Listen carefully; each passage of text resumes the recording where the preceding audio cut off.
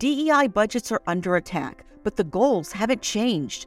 Whether you're looking to increase your DEI knowledge, expand your market reach, or gain a competitive advantage in business, we have the solution. TDM Library is your single source for expert-curated DEI resources, strategies, and solutions, all designed to help you transform your workplace culture and be a more effective contributor. For $9.99 per month, you get access to our searchable subscription-based digital library. There, you'll find articles, practical how-to guidebooks, podcasts, award-winning microvideos, and more than 700 Q&As, designed to help DEI practitioners, thought leaders, and executives create a more inclusive workplace. Whether you prefer to listen, watch, or read, we have the resources for you. TDM Library goes beyond the basics to dive deep into topics such as inclusive language, the business case for DEI, talent acquisition, and C-suite engagement.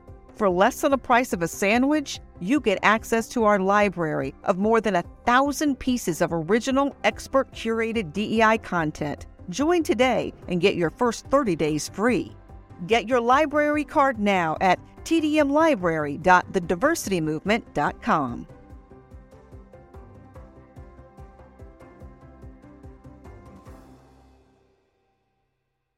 Always love my time with DT.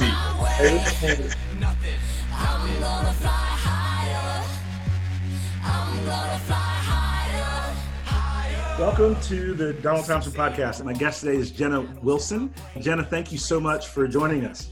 Yeah, I'm happy to be here. Thanks for having me.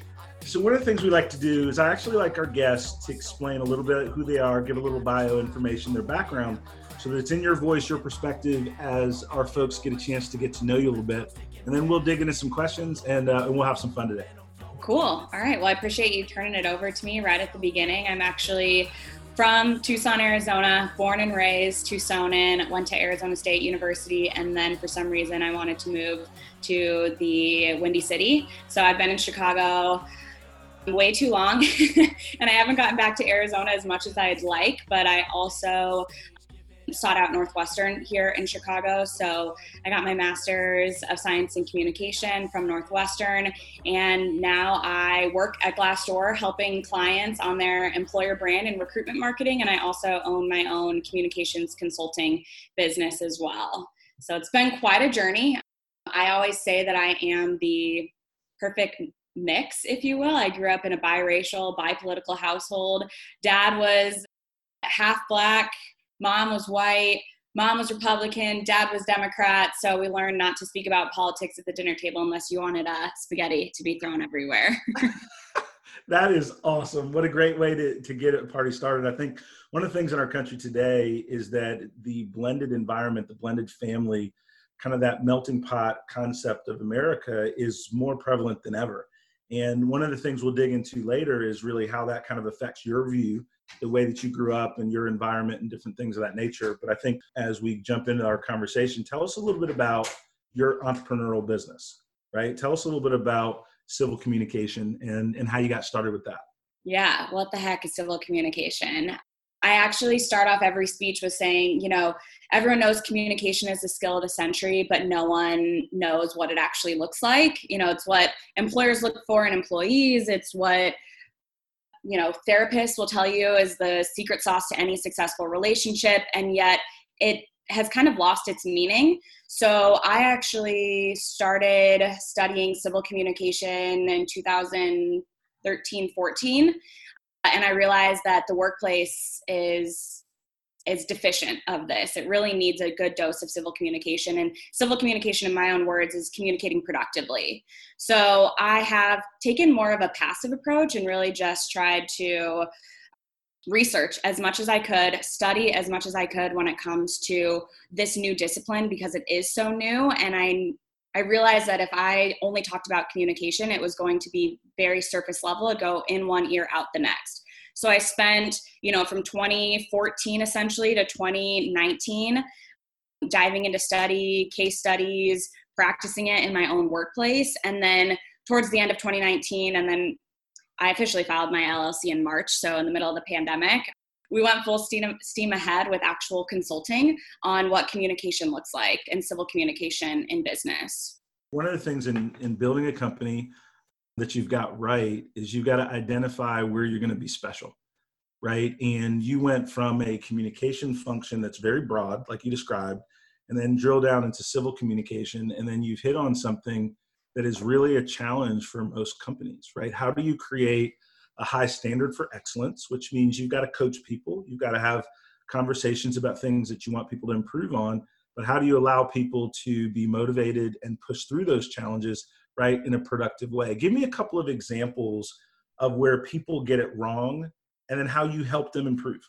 So that's something where I do think my expertise comes into play, because I don't think a lot of people in business take the time to pay attention to what's not working and why. They realize that they're not hitting their numbers. They realize that their bottom line, is down year over year. They realize that their stakeholders might not be as impressed as they should be, and yet they don't really know what to shake up. They're like, all right, well, we'll get rid of this resource. We'll bring in this resource. We'll invest more here.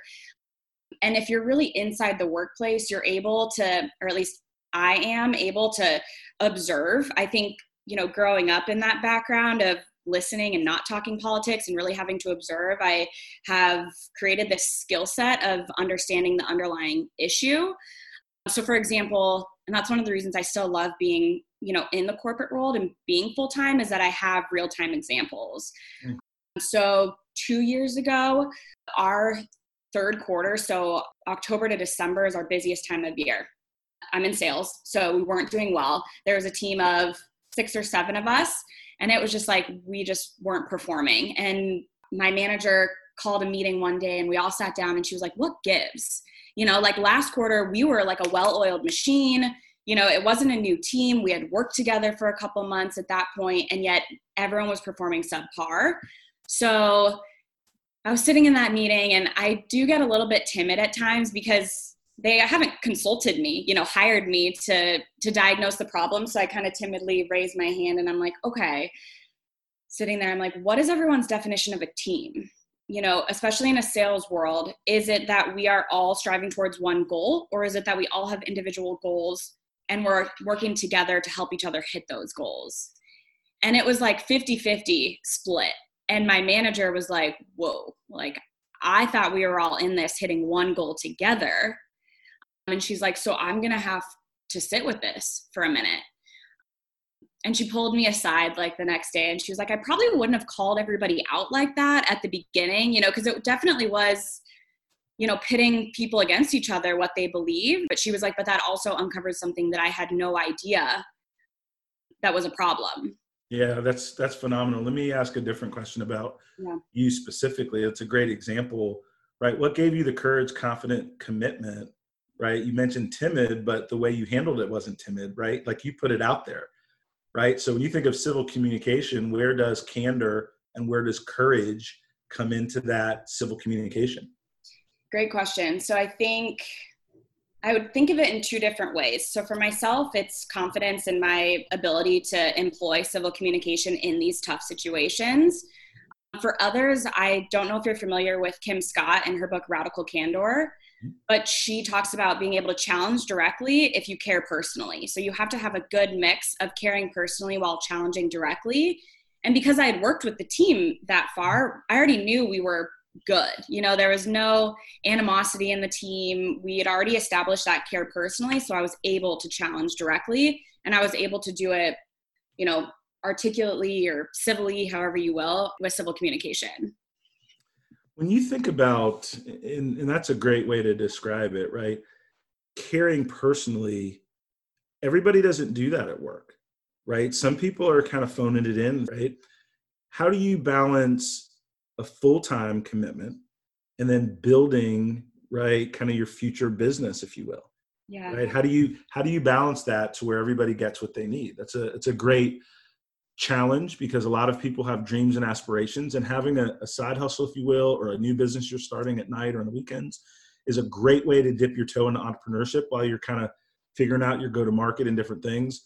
But how do you do so without cheating your dream or cheating what the employer is paying you? It's definitely a delicate dance. I will say that. I'm also fortunate to work in an organization that is very accepting and encouraging. So I've worked in toxic environments, which gave me a lot of content as to what civil communication is not, but I'm also very fortunate to be at an organization where you bring your whole self to work. So one of my pillars is, and where I think the workplace needs to improve, is that a lot of organizations don't encourage that, and they force you to check your personality or to check your identity at the door. Like when you clock in, you put on their hat and you take off yours. And I really do think that the successful organizations, they hire leadership and they train leadership and they encourage leadership and people managers to help individuals grow, because they know that that'll benefit their business at the end of the day. So I'm able to be very, like, my manager subscribes to my newsletter. He's very open to, hey, what's your take on this? Because you have civil communication in your mind. And for that, it makes me want to work harder for him, because he accepts it and he encourages it. So when I'm, 8 to 5, I'm working. And when I'm 5 p.m. and beyond, and then before 8 a.m., I'm working on my own. That's awesome. We all have stereotypes and biases and different things like that. And when you are working with people that are Gen Z and millennial and different things, there's this construct of the older crowd, right? That millennials don't want to work hard. They just want to kind of have experiences and go travel the world and different things. What I've learned as I've matured and eliminated that bias is not really a work ethic thing. It is a commitment thing to something with a worthy cause, versus just working hard because that's what you signed up to do at a company. And so a lot of times we see maybe some of that lack of engagement has very little to do with the bias around generation or age, but it has a lot to do with the engagement, right, in terms of what one is doing. And so when you think about one of the things, and I'm going to give an example that takes away engagement or that spirit of belonging, is it's diversity and inclusion in the workplace. It is some of the D&I related tasks that don't allow people to have that full belonging that you mentioned earlier. Yeah. What are some of the things in your work experience where you've seen diversity and inclusion done well, or you've seen areas where there's kind of a gap there that we need to look at? Oh man. So these are the tough conversations that you have to have, right? Looking back on experiences is difficult for me because I always take everything with a grain of salt. And I think we've been programmed for that. This is how we have to fit into the workplace. This is what professionalism looks like. If you want to exceed here, this is what you have to do. And I actually don't think it's until you're removed from that environment or until you have tough conversations with other people, even when you're in that environment. So an example that I think of is a role where women were required to wear heels. You were required to wear makeup. I remember one day I walked into the office and I had a ponytail in my hair, and my manager pulled me aside and legitimately pulled the ponytail out of my hair and said, that doesn't look professional. It looks like you're about to go play an intramural softball game.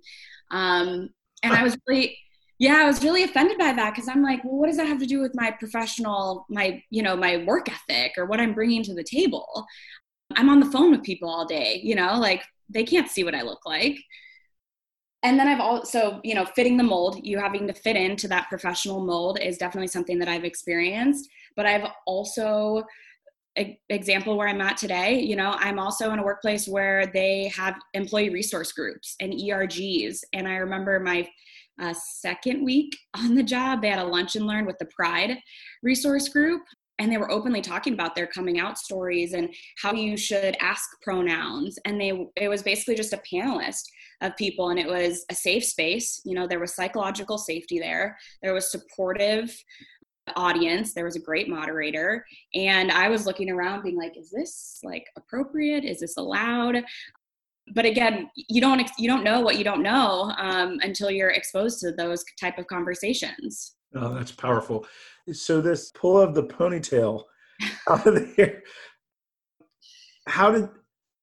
certainly in the moment, awkward, inappropriate, all those words come together.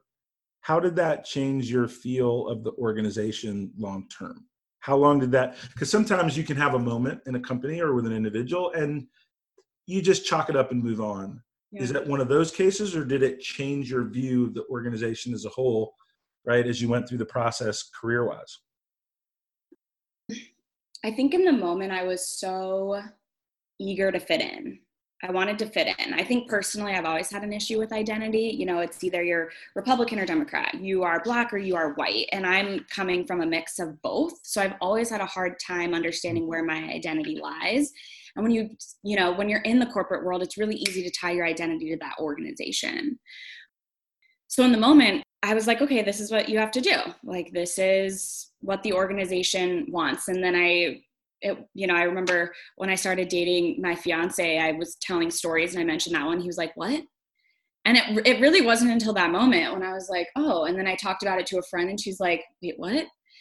And that's when I started to change. So it wasn't in that moment, but it was afterwards when I started hearing other perspectives outside the organization. Yep.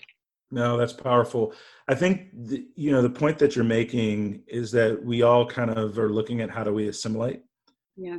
And we're all struggling with that balance between, what the group expects and what our personal priorities and values and liberties should be in a work environment.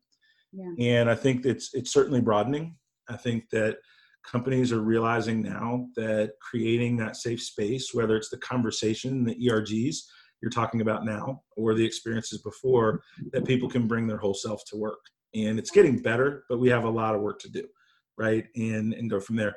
So when we talk about civil communication in your consulting practice, how does somebody engage with you? What does that engagement look like? And how do they know they're getting their money's worth in terms of how do they see and sustain results? Great question. So I engage with clients in 3 different ways.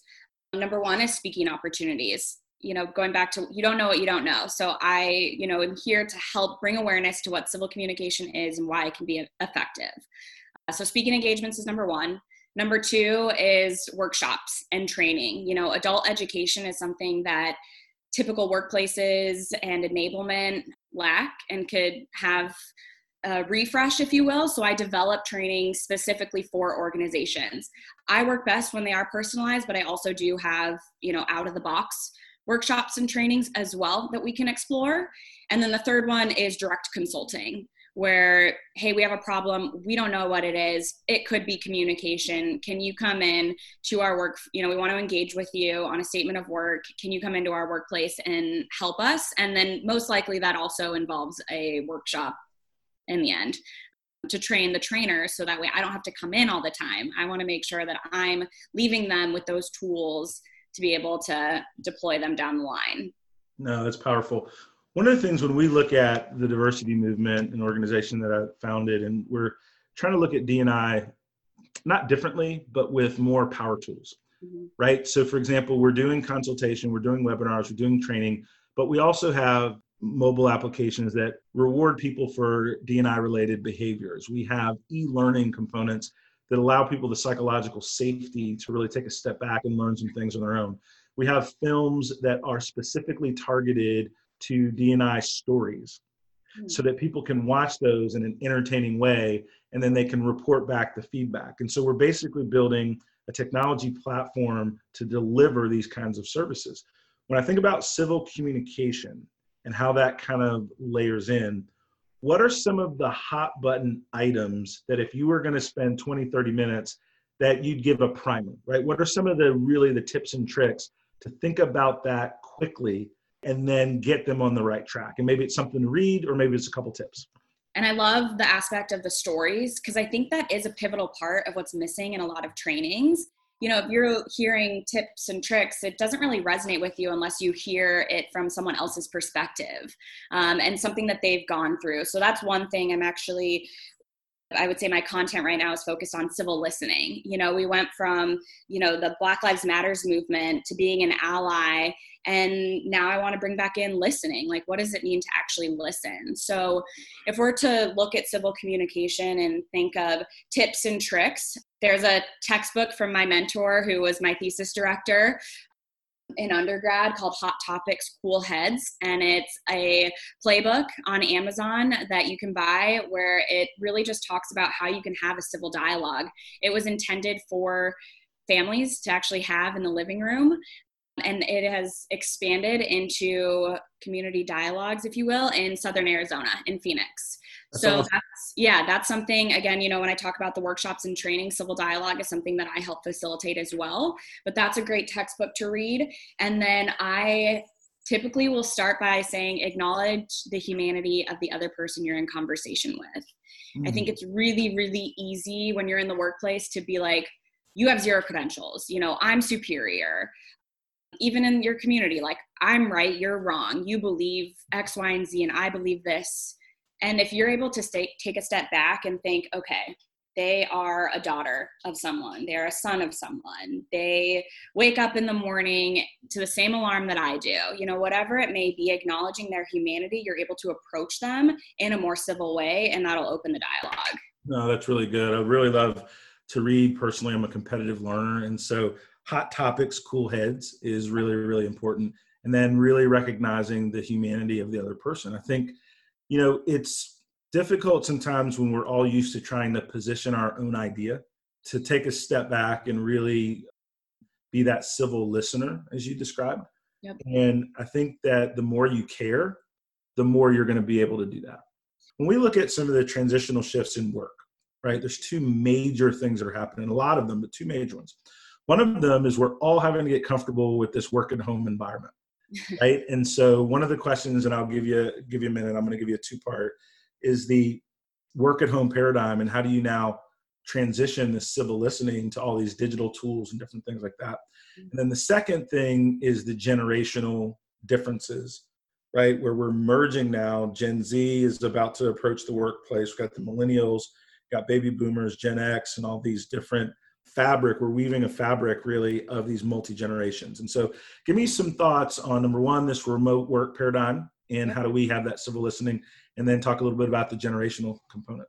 Absolutely. When it comes to remote work and civil listening, lean towards your Zoom. People can tell when you are just hanging backwards, or when your eyes are down, or when they can see your eyes going across the screen when you're typing something or reading an email. It doesn't have to be brain science. It literally is just fully engaging, like sit up straight, have a little bit of a lean, the same way you would as they teach you in an interview. Your body language can still tell a story even when there's a computer screen in between you two. So that's a really easy step. Number two is, I think you almost have to be a little bit more explicit with your working hours, and I think that definitely leans a little bit more onto the communication side. But if you're receiving that, whether it's a notification on Slack, a notification on Zoom, or an email out of office response, you have to receive that very well and understand, people don't work all around the clock anymore. I used to be someone who I check my email all day, every day, but now because work and life are blending together, I do have to set more strict parameters with myself. Those are very good tips. And one of the things I'd like for you to do and take this moment is, how do people get in touch with you? How can they sign up to your newsletter so they can read your blog, right? So I want to give you some space to share that information really quick. Great. Thank you for that. So Instagram @CareerCivility is definitely the easiest way. I include the link in bio. I'm not great with social, but I can do that. And then even just emailing me, Jenna@CareerCivility.com. I'm very receptive because I am a one-woman show. So I can add you to the newsletter. I'll make it really easy for you. But of course, you can always go to my website, CareerCivility.com. No, that is fantastic, because one of the things that we're trying to do with the diversity movement is we want to build a platform of partners that have very specific niche areas that they can go deep in. And so we don't want to be the kind of organization that tries to be one size fits all.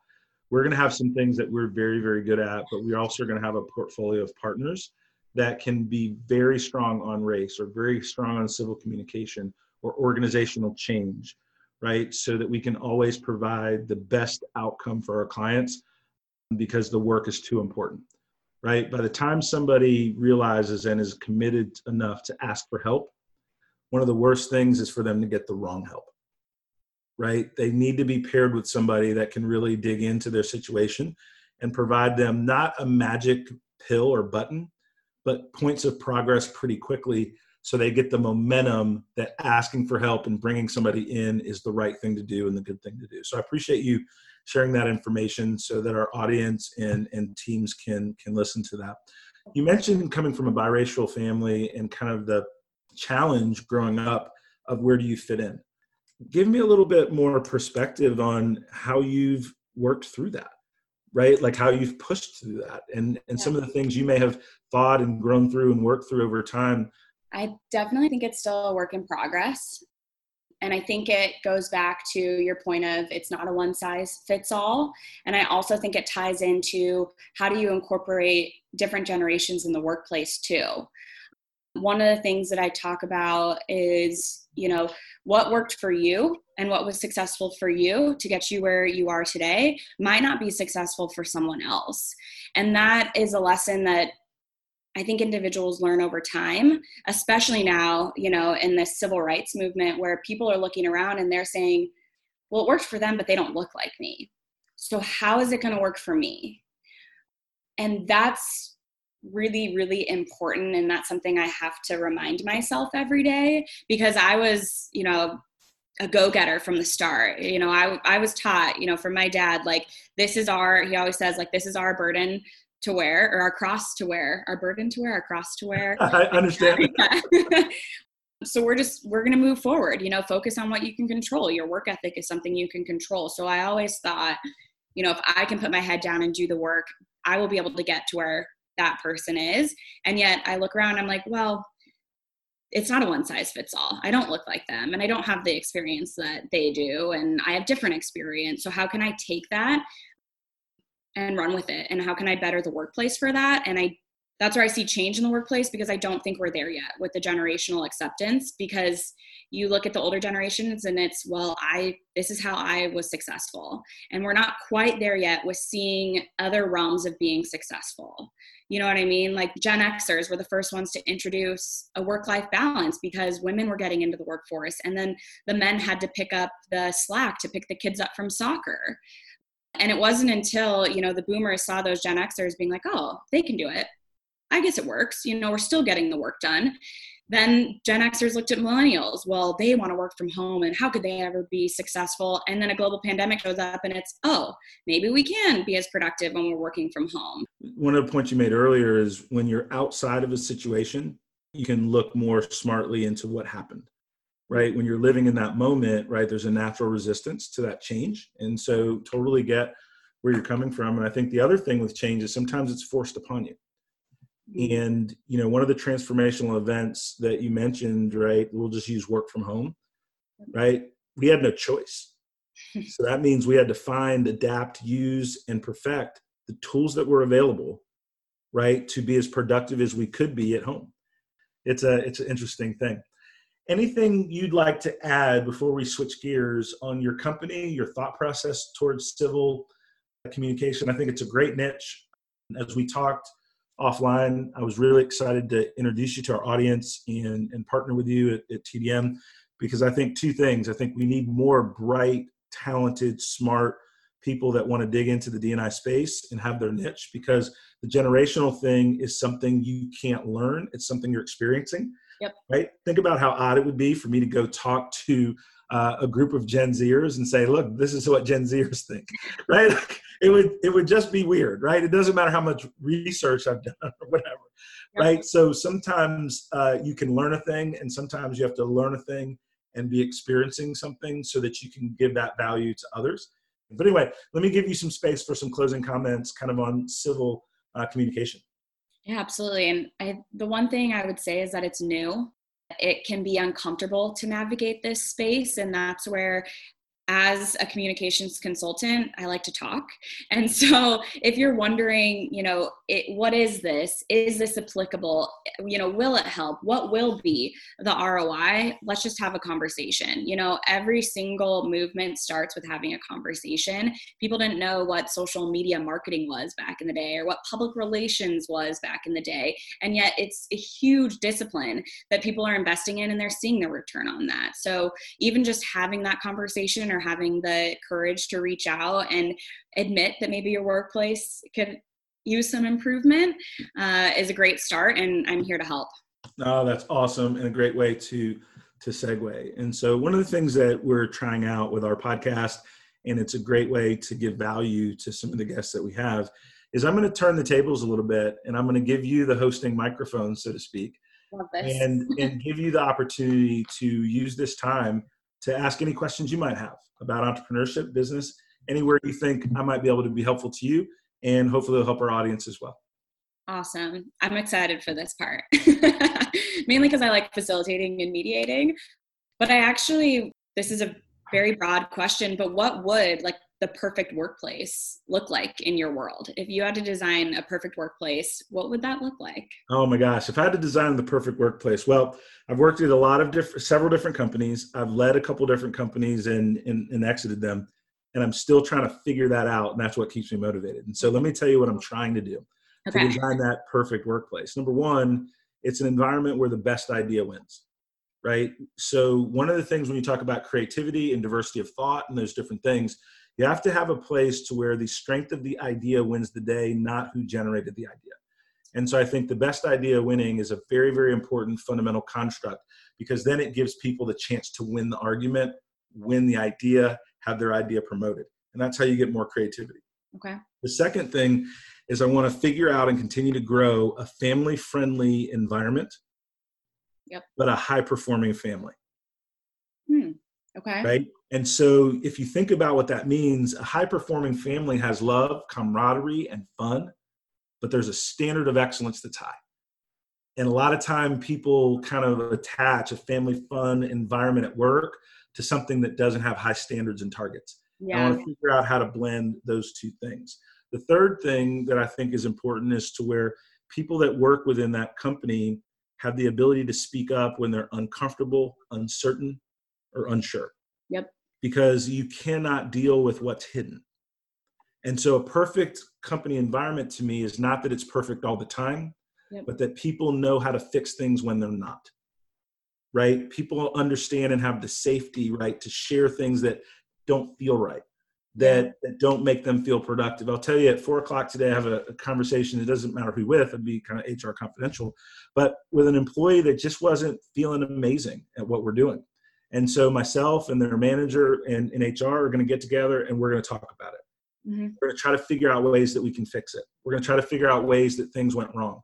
As a leader, I don't have all the answers or quite frankly, any of them, but I do want to be very, very open, very, very engaged where challenges exist and then work with people that want to work with me to fix them. And that to me is a perfect environment. And then the final thing in a perfect environment is that you are successful enough that you can make decisions for the long term, that you're successful enough that you don't have to make every decision about your company, about your people, about what clients you accept based on meeting tomorrow's revenue number, because you've built enough strength where you can think long term. And so those are 4 or 5 kind of characteristics that I think need to be built in to kind of that perfect culture.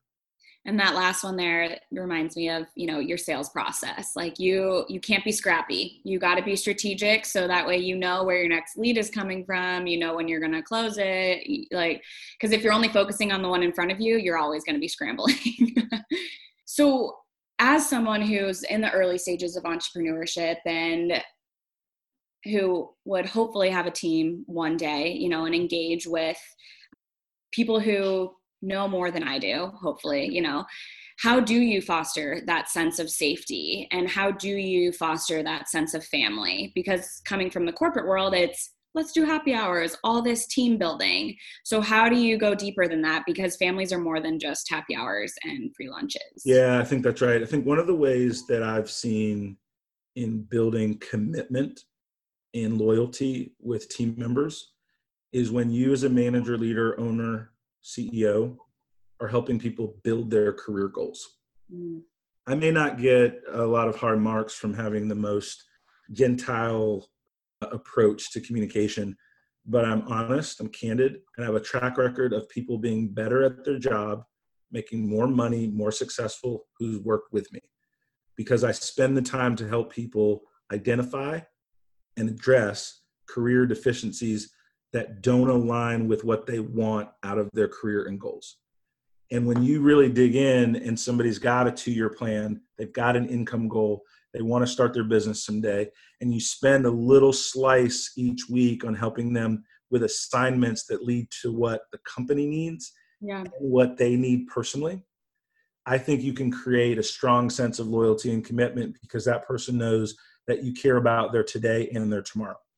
And I think that is really, really important because any kind of high performing team is going to have tough days and great days. You're going to have both, Yeah. right? But in order to push through the tough days, you got to feel like your team really believes in the whole person, which is you. And then the final thing that I would say in working with folks on your team is the best compliment you can give to your team is high standards. I think that anytime I've performed at my best is for somebody that thought enough of me to give me big jobs, big responsibilities where I could really do something special. Got it. And that is really, really important, how you believe in and on and with your people for what they can accomplish. And that's something that I try to do with everybody that I work with. Awesome. And that got me thinking, first of all, you should definitely be a professor where I got my master's program, because if you can understand what they value, you will be able to integrate them seamlessly into the workplace, because they'll want to, again, work harder for you because of that. And great answer for someone as myself who is trying to build an organization, who is also trying to make the workplace better, twofold.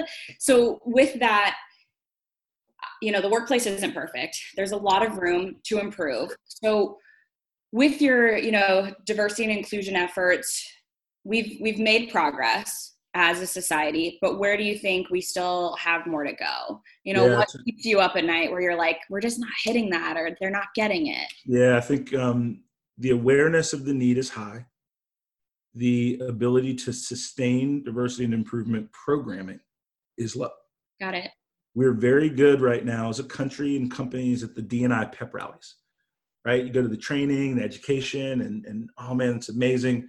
But we're not as good at tying the diversity and inclusion elements to the bottom line of the business, to the strategy of the business, to the leadership selection of promotion of the business. And that's the gap that we're working to fill right now. So how do we create that blueprint that outlives the general kind of enthusiasm and hype, because it is tightly aligned with business practices, right? It's tightly aligned with growing an amazing company. One of the CMOs that I talked to recently about diversity and inclusion, and what we talked about is how D&I is an extension of a corporate brand. So now when you start to think about it like that, it's not necessarily a separate and distinct program. It becomes a part of the fabric and the DNA. And now all of a sudden you can make progress because you're thinking about it in the context of every big decision that you make. Yeah. And that is really, really important. And the second thing that I would say, or third thing I would say, is the leadership in organizations, primarily the CEO, but somebody in the C-suite, has to be a diversity inclusion champion. Being an ally is phenomenal. We need allies. A champion, in my opinion, is different. A champion is going to be on the front line of the conversation and ensure that other people in leadership are not able to, allowed to, or want to forget how diversity and inclusion aligns with the business goals. That champion has to be so good. He or she needs to be so good at their job that they can take the risks to push this issue, because their performance speaks so loudly that they'll always be heard, right? And those are important characteristics of people that can really move the ball forward, because in order to really champion something new and different and tough, you got to be not a rock star in terms of like outwardly. You just have to be, if you are a social media manager, you just got to be in the top 2 or 3 percentile social media managers. If you're in HR, if you're in sales, if you're in accounting, whatever your position is, you just need to be one of the best in that position, so that when you speak, the company never wants to be without you. And so therefore, if you view it as important, the company is going to take it more seriously because you're a performer. I think that kind of answered my question, because I was then thinking, if someone in the C-suite, primarily the CEO, needs to be a champion, do you think that can be taught, or do you think that's innate? I think most things can be taught, but who's the teacher? And one of the challenges with diversity and inclusion work is usually the teacher about D&I is within the HR organization that's never really had a P&L, that's never sold the product or service, that's never built the technology. So it's easy for them to be dismissed. So you have to find people either inside or outside the organization that have run businesses. One of the reasons that I'm able to be effective with CEOs is not because I'm better than anybody else, but my experiences in terms of having to run internal initiatives while still maintaining an eye on the bottom line. Yeah. Actually having a P&L, having to sell a business, having to manage stakeholders and shareholders. So that relatability allows us to talk in that language of leadership that is a little bit more difficult when you've not done it before or held that position. And so you've got to find somebody that can have a peer level construct or conversation with the C-suite to kind of get them over the hump as to why it's important now. Yeah, that's really interesting because you almost took the responsibility on yourself and on, DE&I experts, because before that question or before this conversation, I had assumed that it was on the corporations. Like, yes, they do have responsibility, but at the same time, they don't know what they don't know. And if they have an effective teacher, i.e. D&I professional who understands and can speak that same language, it's almost, I go to therapy on a bi-weekly basis, and she always says, I could tell you these things a million times, but it might ring true when someone else tells it to you. So I think of that from like a D&I perspective. Is that how you're approaching these D&I efforts then?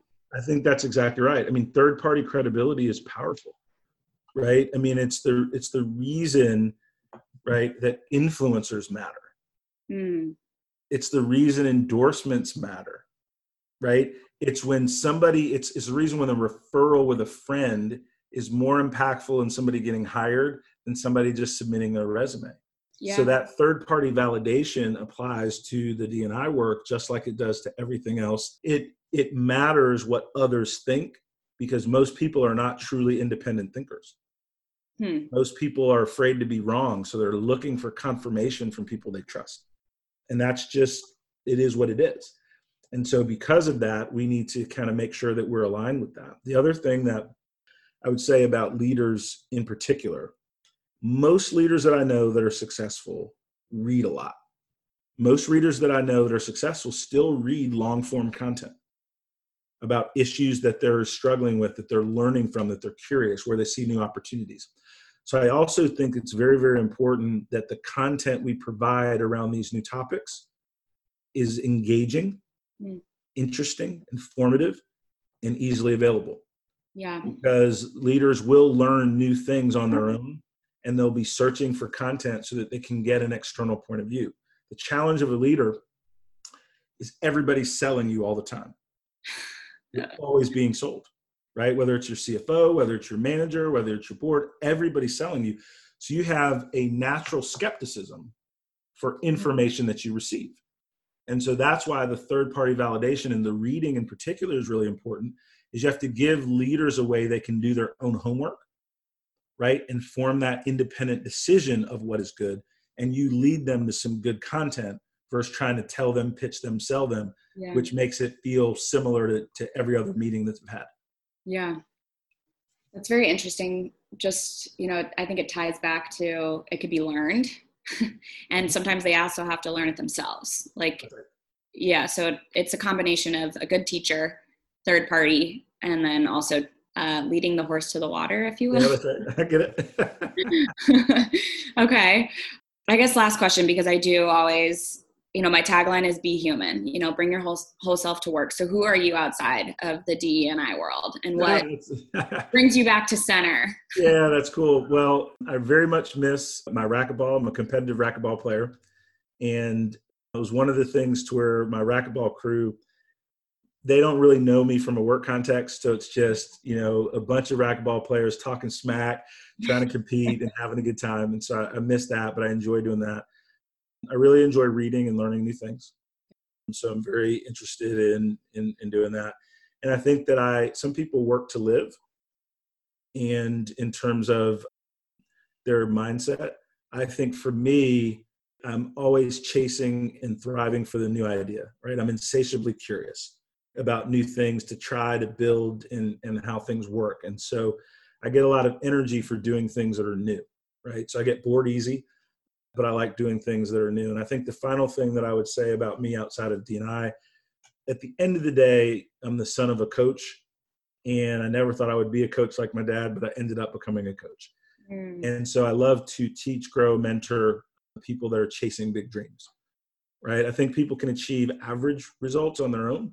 Yeah. But I think that if you're going to do something amazing, transformational, a little help, a little perspective can go a long way. And so I really enjoy doing that. And that's independent of what kind of the mission is, right? It doesn't really matter what it is. It just matters that somebody's chasing a dream. And then I'm a big fan and I want to help. That's awesome. I mean, it ties everything together, like coachable, you're reading and learning more, the new ideas, not getting bored. That's awesome. Well, thanks for that. I question my drive. I tell myself I'm worth it. No one's perfect. I gotta try. I'm working at my craft. This podcast is edited and produced by Earfluence. If you're looking for more information on how full service podcast production can amplify your voice, build your community, visit earfluence.com. Thank you for listening, and we'll see you soon on the Donald Thompson Podcast.